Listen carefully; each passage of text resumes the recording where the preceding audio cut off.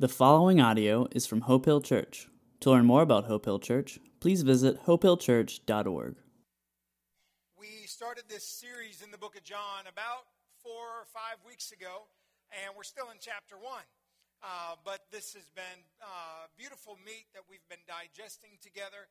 The meat of God's Word is life-changing. And so if you are new to our series, we are beginning the study in the book of John, and we're going to be in it for the next year for sure, as we dive into the depth of a beautifully told, intimate story of what a relationship with Jesus is all about.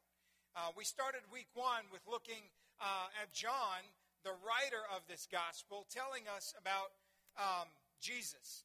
He didn't give us much of a background, a history, or a genealogy. He just dove straight in and said, in the beginning was God, and God became flesh, and his name is Jesus. And we then saw and were introduced to another guy named John, who happened to be a cousin of Jesus, 6 months older than Jesus. And John was out declaring to everyone who would listen, get your hearts right. The Messiah is coming. You see, the Jewish people had been waiting for years, hundreds of years, thousands of years, for the coming of a promised one, a Messiah who would come and set them free. And when John showed up on the scene, John the Baptist, he was preaching with passion, and it drove people to listen. Even the religious leaders of the day were curious about who this man was and what his message was. They sent messengers to ask John, "Who are you?" And John said, "Well, I'll tell you this, I'm not the Christ. I'm not the Messiah. I'm not a prophet." And they were like, "Well, are you Elijah who's come back?" You see, 400 years earlier, the prophet Malachi in 4:5 wrote, "I will again send Elijah to you." It had been 400 years, and they had not seen Elijah come back. And so people were wondering, is this Elijah? And John said, no, I'm not Elijah. Even though Jesus said Elijah came and you missed him, referring to John, John came in the same spirit of Elijah to tell us to get prepared for the coming of the King. Today we're going to look at a couple disciples of that guy, John. John, even though he was a little crazy and a little bold and a little different, proclaiming to the masses, repent, get your hearts ready, he had some faithful followers called disciples who followed him. And today we're going to meet 4 of those disciples.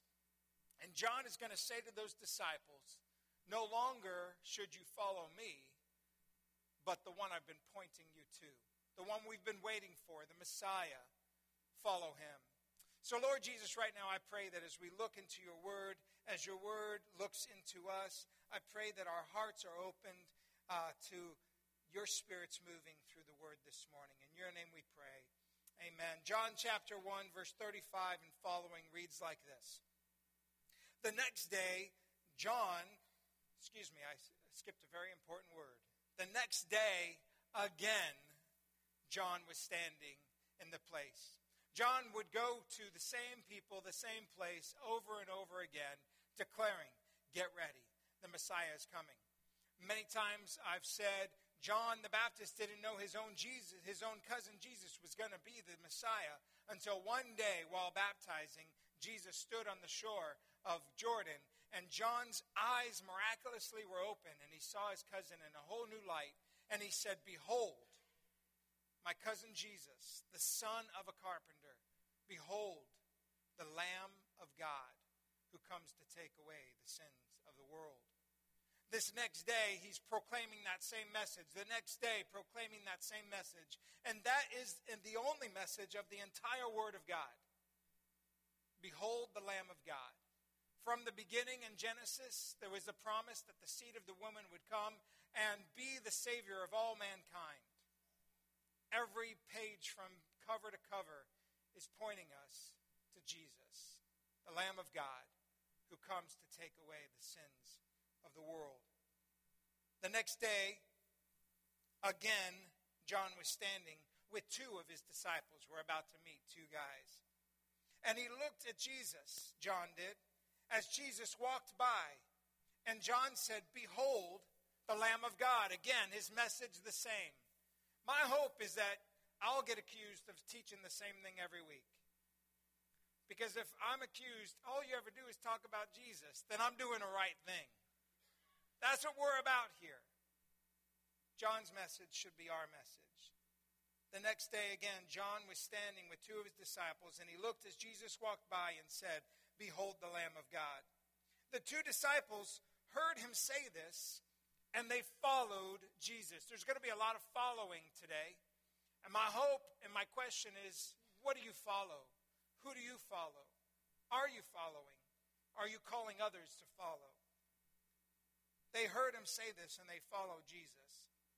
And Jesus turned and saw them following him and said to them, "What are you seeking?" Jesus saw them following, and he turns around and says, "What do you want? What are you seeking? What are you looking for?" Who is Jesus? Who is he? Come on. Who is he? He is the Messiah. He is God in flesh. One of the words of God is being omniscient, which means all-knowing. Jesus knew the answer before he asked. And yet God in flesh still asks us the question, what are you seeking? In the book of Genesis chapter 3, we see the beginning of the fall of man, sin entering the world. God made a perfect garden, and in that garden he put everything that humankind would need. And he told Adam and Eve, you can eat of anything except leave this tree alone. But the tree was desirable. It was good to the sight and seemed to be pleasing to the flesh. And there was a tempter in the garden in the form of a serpent. His name was Lucifer, the fallen one, Satan. And Satan, through the serpent, lured Adam and Eve into the fall. Oh, sure, God said you shouldn't eat the fruit. Sure, what did he tell you? Oh, you die? You aren't going to die. You're going to become like God once you eat this fruit. And so they broke God's heart. They broke his rule. They broke his law. And they went and ate of it. In that moment, they spiritually died. They spiritually died. The relationship they had with the Father is holy, and in him, he is light, and in him there is no darkness at all. And at that moment, all of mankind, all of creation was cursed by the curse of sin. Sin enters creation. The Bible tells us through one man, sin entered the world. You and I are born with sin. And so Jesus asks the question, what are you seeking? What do you want? What are you looking for? God, in the garden, asked a very similar question. They ate of the fruit. Immediately their eyes were open, knowing good and evil. Seeing them and learning that they were naked, they ran and hid, afraid of how God would respond. God, walking in the garden, comes and he says, where are you? How many of you have children? How many of you have ever played hide and go seek with little ones? Aren't they the greatest at hiding? I'm going to come right over here, get down in the... Okay, he won't see me. And you go along, oh, where are they? Where are they? You walk, you step right over them. Oh, they're, you play along. Although God's heart was broken in that moment, he knew where they were. God, the loving Father, still says, though, where are you? And he asks each of us, even though he knows where each of us are, where are you? Where are you this morning? What are you seeking? We have a God who asks questions because he wants a relationship with us. He wants answers. He loves us. And yes, we broke his heart. We broke his law. And because of that, there are consequences. The Bible tells us that God disciplines those he loves. And yet he asks, where are you? Jesus turns and sees those following and says, what are you looking for? The Bible tells us clearly that if we seek God, we will find him. In the book of Deuteronomy chapter 4, verse 29, it says, but if from there on you will seek the Lord your God, you will find him if you seek him with all your heart and with all your soul. In Proverbs chapter 8, verse 17, it says, I love those who love me, and those who seek me find me. Jeremiah 29:13 says, you will seek me and find me when you seek me with your whole heart. Matthew 7:7 says, ask and it will be given to you. Seek and you will find. Knock and the door will be open. Acts 17 verse 24, Paul is speaking to a group of seekers. They are people who don't yet know Jesus. They don't know the God who made everything. But they're a very religious seeking people. Philosophers and scholars gathering together discussing the beginnings of the earth and the meaning of all life. And Paul walks into their midst and sees that they're so religious that they have a statue erected to every known God. And in the event that they somehow missed a God that they don't yet know of, there is an idol erected with the inscription on it, to the unknown God.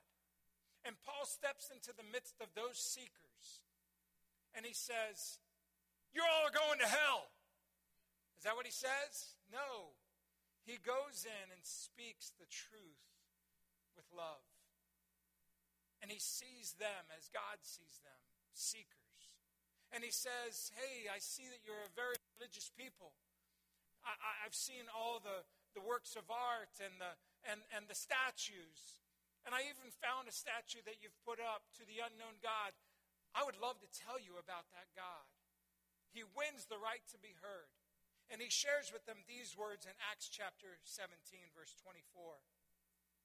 He says, the God who made the world and everything in it is the Lord of heaven and earth. And he does not live in temples built by human hands. He is not served by human hands as if he needs anything.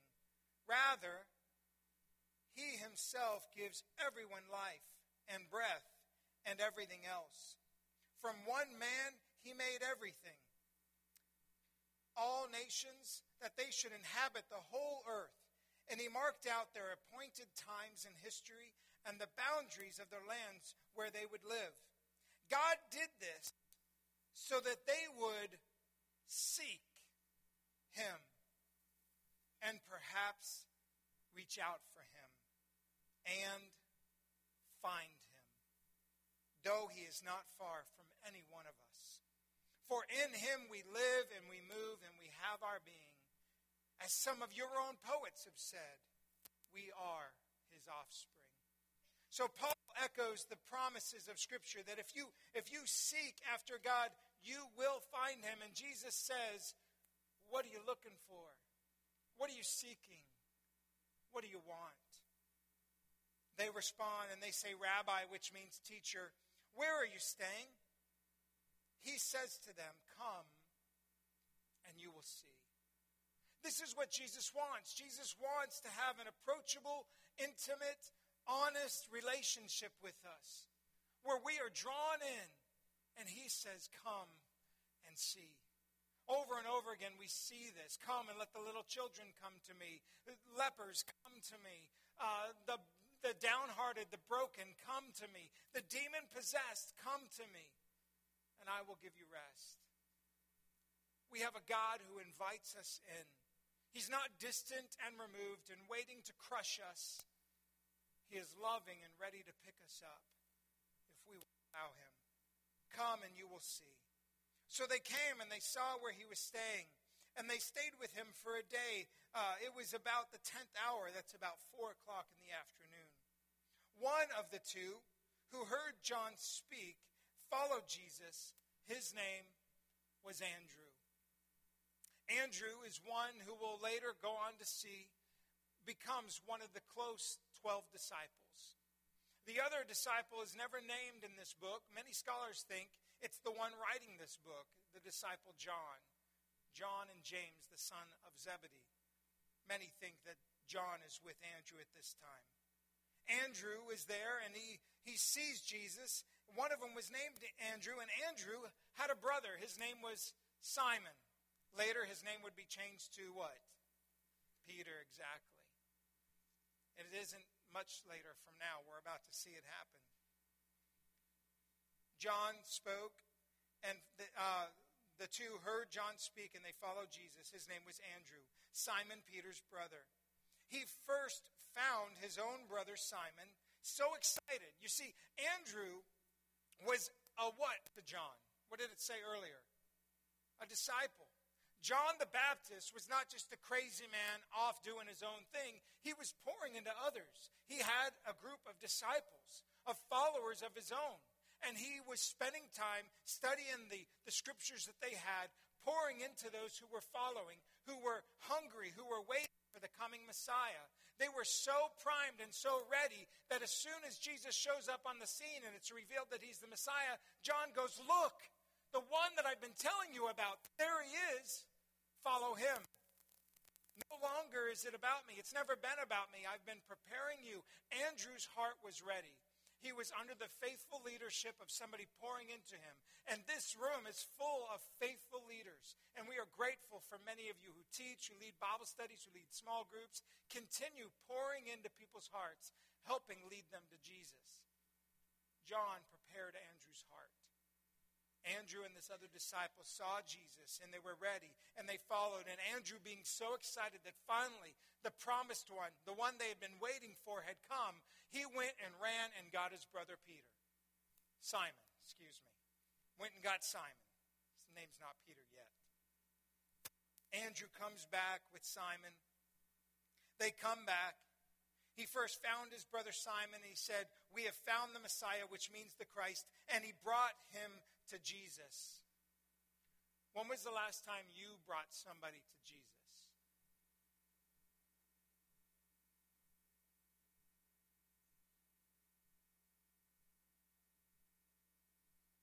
How many of you are still thinking? When was the last time you helped bring someone to Jesus? As a growing church, we hope to grow numerically, not because we want to have some big crowd, not because we want other cool band members like Chris Glass to join us. Why do we want to grow? Because there are many people who need to be brought to Jesus. Jesus is the one who made us. He's the one who desires a relationship with us. He is the only one in whom we can find life and light and purpose and promise and hope. And there are many people in this world seeking something who have not yet found Jesus. Andrew, excited, found the Messiah.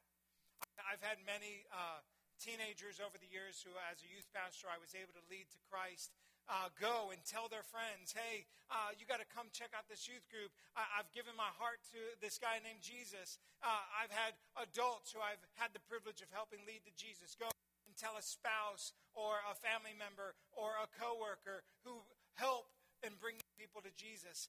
This is our mission. This is our job, to help bring people to Jesus. Jesus didn't just come for the few and the proud. He came for the all who would receive him.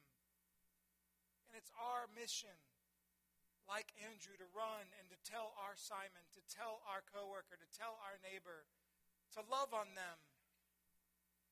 We're going to see it happen again here in a minute with Philip. Let's continue on. The next day, let me not skip I'm going to come back to it. It's another point. The next day, Jesus decided to go to Galilee. So I'm in verse 43 now. He found Philip and he said, "Follow me." And now Philip was from Bethsaida, the city of Andrew and Peter, who we just met. Philip found Nathanael and said to him, "We have found him of whom Moses and in the law and all the prophets, the one that was written about, the Messiah. His name is Jesus. He's from Nazareth." Remember that table that mom and dad built by that guy Joseph? It's his son, the carpenter's son. We found him. And Nathanael says, "Nazareth? Nobody good comes from Nazareth." Philip was excited. He found the Messiah. He went and got Nathanael. Now, many people look for the name Nathanael, and sometimes we're confused. If you look at different accounts where the 12 disciples are listed, you don't see the name Nathanael. If you look, you do see another name, Bartholomew. Bartholomew is Nathanael. Nathanael is Bartholomew. Same guy. Let's keep going. Philip finds Nathanael. Jesus invites us to follow him. He invites us to then find others who will also follow him.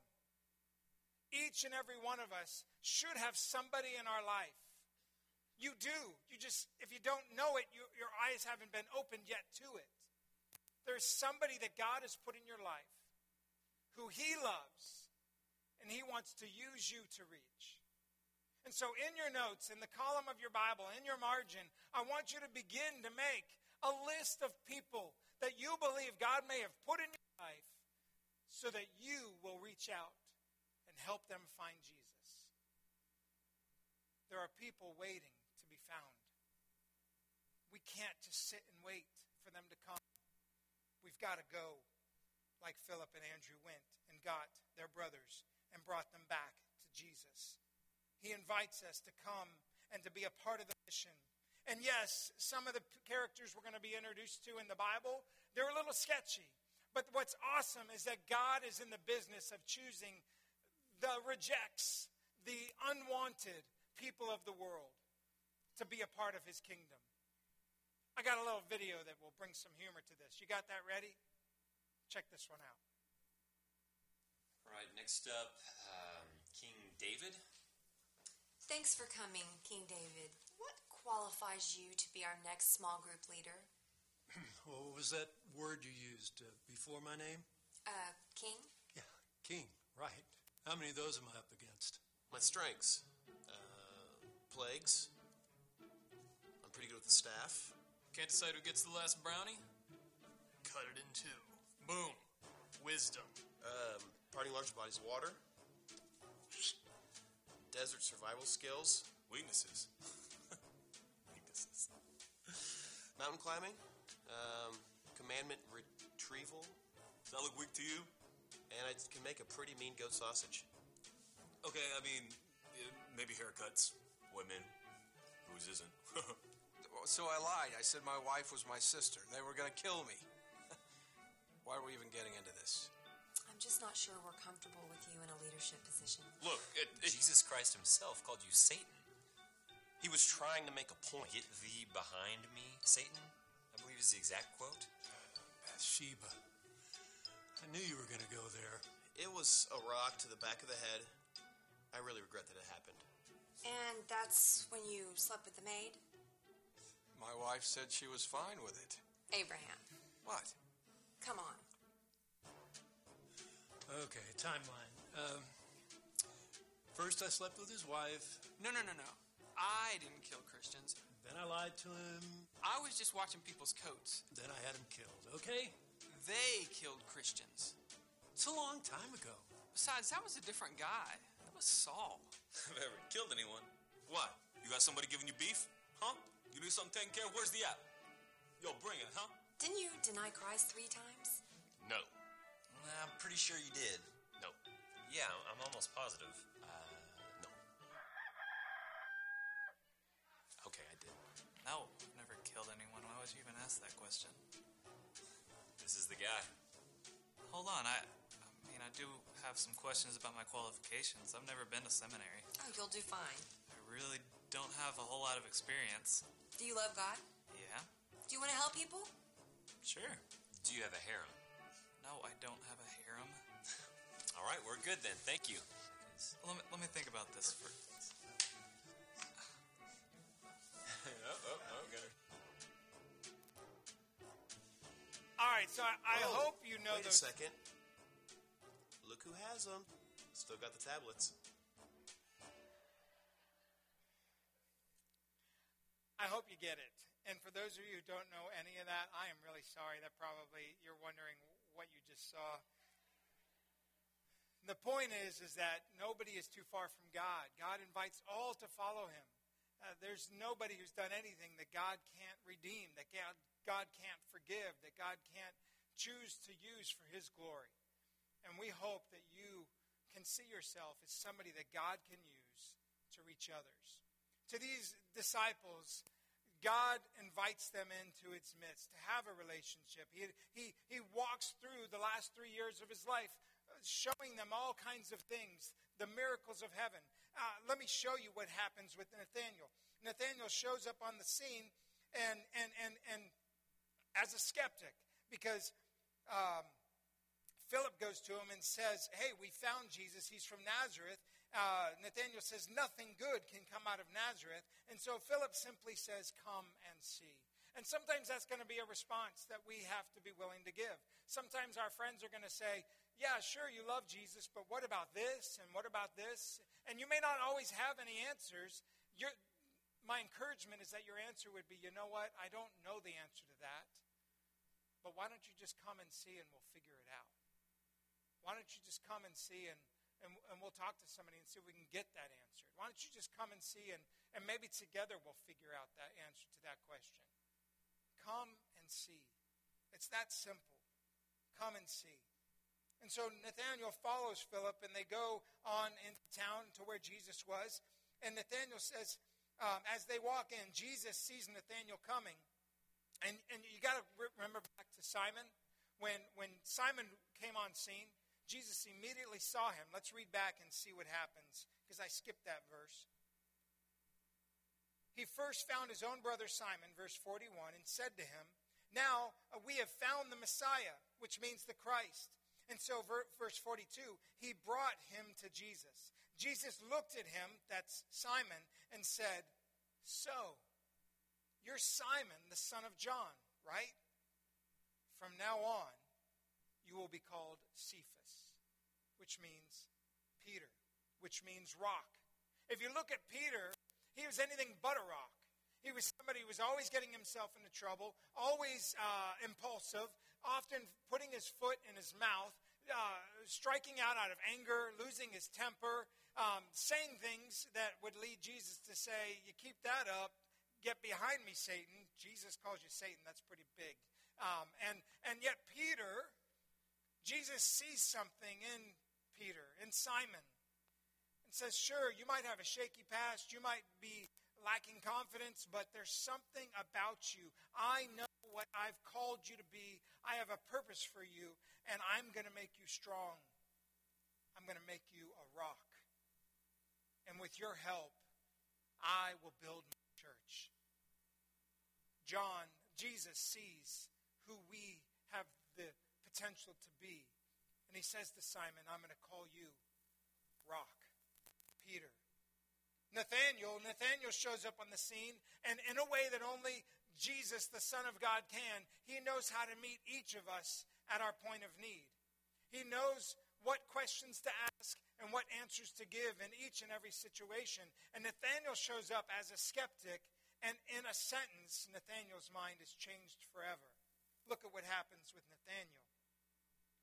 Jesus saw Nathanael coming, verse 47, coming towards him. And Jesus said to Nathanael, behold, an Israelite indeed, in whom there is no deceit. Nathanael said to him, how do you know who I am? Still being a little skeptical. You're from Nazareth. Your dad is a carpenter. How do you know who I am? Jesus answers, before Philip called you, I know where you were. You were sitting under the fig tree, and I saw you there. You see, Peter got so excited that he was like, man, that's Jesus, that's the Messiah. Not Peter, Philip. Philip ran home, and he probably found Mom and said, Mom, where's Nathanael? I've got to tell him we found the Messiah. Oh, he's over there under the fig tree. He goes and gets Nathanael, who's taking a nap under the fig tree, and says, wake up. We found the Messiah. His name is Jesus. He's the son of the carpenter, and he's from Nazareth. And then, why are you waking me up? Nothing good comes from Nazareth. Come on. You just got to come and see. Come on. They get up and run, and Nathanael walks in the scene, and Jesus says, indeed, you're a man of integrity. There's no deceit in you. There's something good about you. Jesus sees in Nathanael something that he can use, that he can work with. And Nathanael looks at him and says, who are you? How do you know who I am? Where did Peter find you? Where did Philip find you? I keep saying, Peter, I saw you when you were under the tree. I saw you there. At this, Nathanael responds and says, Rabbi, which means teacher, you are the Son of God. Just being told that one sentence, the miraculous being revealed. There must have been some distance away. There must have been something really powerful about this statement. You weren't anywhere around me. We just ran for, miles to come and find you, and you're saying you saw where I was? You must be the Son of God. No, not just that. You are the King of Israel. And Jesus looks at him, I'm sure with a smile on his face, and says, because I told you I saw you under the fig tree, you believe? That's nothing. Just wait. Wait till you get to see what you're going to see. Because I said to you, I saw you under the fig tree, do you believe? You will see even greater things.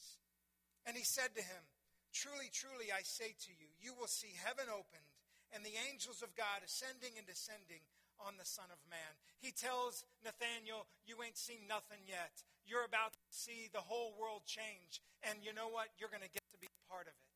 And this is God's invitation to us, to be his disciples, to leave our past behind, not letting our past, our hang-ups hold us up, but to surrender and come and follow. And Jesus says, come and you will see. What are you looking for today? Jesus has it all. Where are you hiding today? God knows where you are. He knows what you've been through. And he loves you still. And his love is made available. His forgiveness is made available. His hope is made available. The life that he offers is made available to any who would receive it.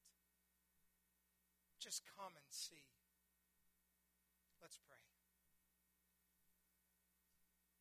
Father God, we thank you so much that you are a God that loves, that you are a God that transforms. You don't leave us where you find us. You sometimes give us new names and new purposes. You give us a pathway to walk. You give us a direction in life. You call us to help others find you. And I pray that we as a church would not be content with where we are, but we would continually be on mission for you, asking others, have you found Jesus? Have you found the Messiah? Have you found the meaning of hope, the meaning of life? Lord Jesus, we know that you come to call all unto yourself. You come to make us who you want us to be so that we can be used by you. These same disciples who were many fishermen, you say to them, you will now be fishers of men. And that call is to each and every one of us in this room that know you as Savior and Lord, to go out and to be ready to draw others in, to know of your love and your mercy and your hope and your forgiveness. As King of Kings and Lord of Lords, our Lamb who died to take away our sin and the sins of the world, we worship you. If you're here this morning and you would say, Pastor John, I don't know where I stand with Jesus. I don't know what I'm looking for. I don't know where I'm at right now in life. I want you to know that there is a God who loves you. And if you were the only person on this earth, he still would have come just for you. And the Bible tells us that no matter how far you feel you are from God, there is no one too far outside of his reach and the stretch of his arms. And he begs of you, come and follow me. This morning, if you would say, Pastor John, I want to follow Jesus. I want to give my heart to him. I've been living life my own way, seeking for things in many different directions. I need to come back to the one who loved me. I give my heart to Jesus. I want him to come into my life and to make me new. If that's your prayer this morning, would you just raise your hand in the air? I want to say a prayer for you. Just raise it right now. It doesn't matter who is, I see your hand. Anyone else. It doesn't matter who's in the room, who's looking. Raise your hand. I need Jesus in my life. I'm ready to follow him. Is there anybody else this morning? Father God, I thank you for your love. I thank you for your forgiveness. I thank you that you are a God that comes down to meet us where we are. and then picks us up, restores us and transforms us, and makes us who you want us to be, so that we would then help others to come and find you as well. So, Father God, transform us and use us to be your disciples, to be fishers of men. Father God, I also pray for those in the room who already know you as Savior and Lord. My prayer is that each of us would get serious about the mission before us, and that we would not be satisfied with where we are in our walk with you, but that we would be continually doing all we can to draw closer to you, and not just ourselves, but those who you've put around us, that we would be used to reach out to our neighbors, our friends, our coworkers, those you've put in our life. Help us, God, to take this mission seriously. In your name we pray.